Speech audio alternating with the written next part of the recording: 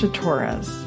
I'm a spinning teacher, a recovering academic, and the founder of SheepSpot, where we're on a mission to revolutionize spinning education by using the power of online courses and communities to help spinners make more yarns they love and enjoy every step of the process. These days, I can make just about any yarn I can imagine, but believe me, I was not a natural spinner. Now, many skeins and hand-spun projects later, spinning allows me to express myself creatively and quiet my mind no matter how crazy the world around me gets. I created this podcast to give you both a clear strategy to become a skilled, confident, and versatile spinner, and lots of quick, actionable tactics that will level up your yarn making quickly and easily. If you're an inquisitive hand spinner, you are in the right place, and I'm so glad that you're here.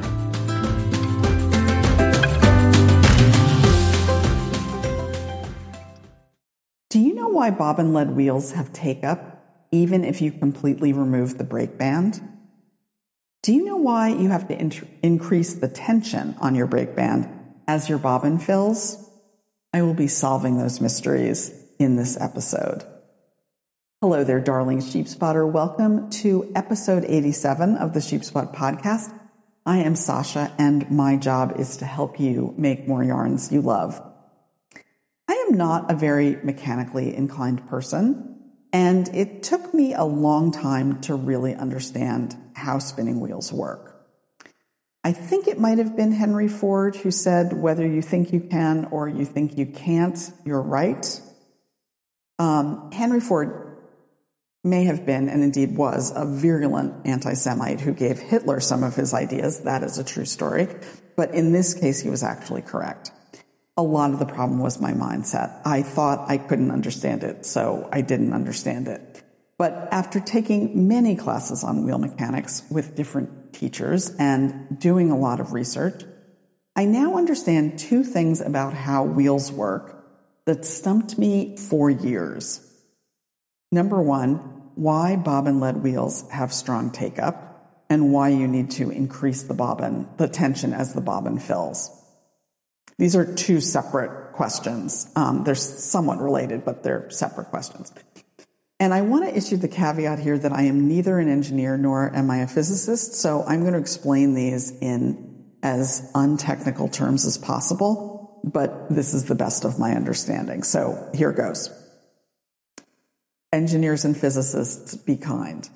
So the first mystery has to do with drive systems. And your drive system is the particular way that your drive band on a treadle wheel, the particular way that your drive band attaches to the flyer bobbin array. So basically, your drive band can turn either the flyer or the bobbin, or both. In any wheel with a bobbin and a bobbin-flyer array, in order for your yarn to take up onto the bobbin, your bobbin and your flyer have to be rotating at different speeds. In a flyer lead or Scotch tension wheel, the drive band is attached to the flyer.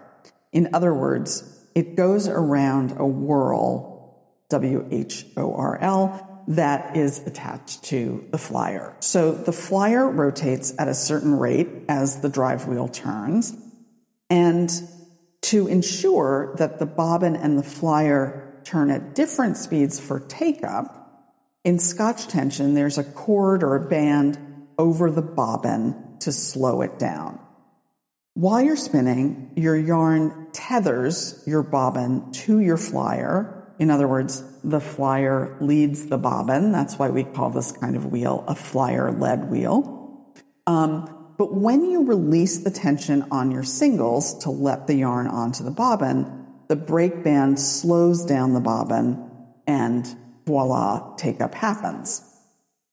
Now, in a bobbin-led or Irish tension wheel, the drive band is attached to the bobbin and there's a brake band over the flyer. So while you're spinning, your yarn tethers the flyer to the bobbin so that the flyer is turning at the same rate that the bobbin is turning. And that's why we call these wheels bobbin-led, because the bobbin leads the flyer.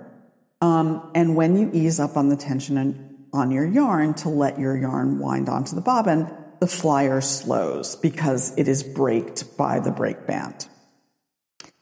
But if you've ever spun on a bobbin-led wheel, like the Louette S10, you know that even if you take the brake band completely off the flyer, you still get take-up. In other words, you don't actually need the brake band to ensure that when you let your singles wind onto the bobbin, the flyer and the bobbin are rotating at different speeds. So how can that be? That was the piece that I just could not figure out. Well, and I learned this from Alden Amos's big book of hand spinning, which sadly is out of print. The flyer, and here's where I get into really non-technical terminology. The flyer just wants to go slower than the bobbin. I'm not sure exactly why this is, but I suspect it's because the flyer encounters more wind resistance than the bobbin does as it turns. And that's why, that is why flyer-led wheels always have take-up, whether or not the flyer is actually braked, because the flyer just wants to go more slowly than the bobbin. Scotch tension wheels break the part of the flyer bobbin array that naturally rotates faster than the flyer, which is why we can dial in the tension so precisely in Scotch tension wheels. So because we are putting a brake on the part of the flyer bobbin array that wants to move more quickly than the flyer, we just get a bigger range of possible adjustments with that drive system than we do with a bobbin-led wheel. So that's why bobbin-led wheels always have take-up, brake band, or no brake band. Now, on to mystery number 2. If you spin on a Scotch tension or a double drive wheel, you may have noticed that as your bobbin fills, you need to increase the amount of pressure on your brake band. So why is this? And it has to do with inertia. So inertia is a property of matter by which it continues in its existing state of rest or uniform motion in a straight line unless that state is changed by an external force. So that was a lot, but I'm now going to describe it to you as my 7th grade science teacher, Mr. Pecorino, described it to me. Yes, he was named after a cheese. And the way he put this, the law of inertia, was objects in motion stay in motion, objects at rest stay at rest, and both will resist change. Both require an outside force to change them. So as your bobbin fills, it gets heavier and it acquires more mass. And mass is just the description of the amount of stuff in a thing, right? So as your bobbin, if you think about the outline of the ends of your bobbin, as your bobbin fills up, it just gets more mass because the yarn fills in those spaces between the ends of your bobbin. The larger the mass, the stronger inertia gets. So the object in motion, in this case, is your bobbin, and it wants to stay in motion, and your full bobbin wants to stay in motion even more than your empty one did.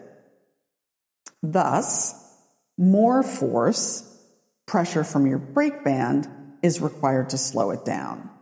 And as we learned in our discussion of mystery number 1, you needed to slow down in order for take-up to occur. And that's why you need to increase pressure on your brake band as your bobbin fills. So today we talked about 2 mysteries of wheel mechanics that had me stumped for years. I really hope this helped you understand your wheel a little bit better. And if you are a physicist or engineer, I hope I haven't botched this explanation too badly, but please let me know where I've gone wrong if I have. There is a post in the Flock, CheapSpot's free online community for inquisitive hand spinners, where you can comment on and discuss this episode if you would like. I'd love to hear from you. I will link to it in the show notes, which you can find at cheapspot.com/podcast/episode 87. That's it for me this time. I will be back next time with another episode on my picks for best wheels for new spinners. In the meantime, go spin something. You know it will do you good. Have you joined the Flock yet? The Flock is CheapSpot's free online community for inquisitive hand spinners.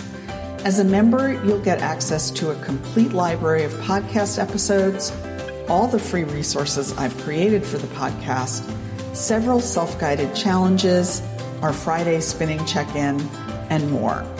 Head to theflock.cheapspot.com to sign up.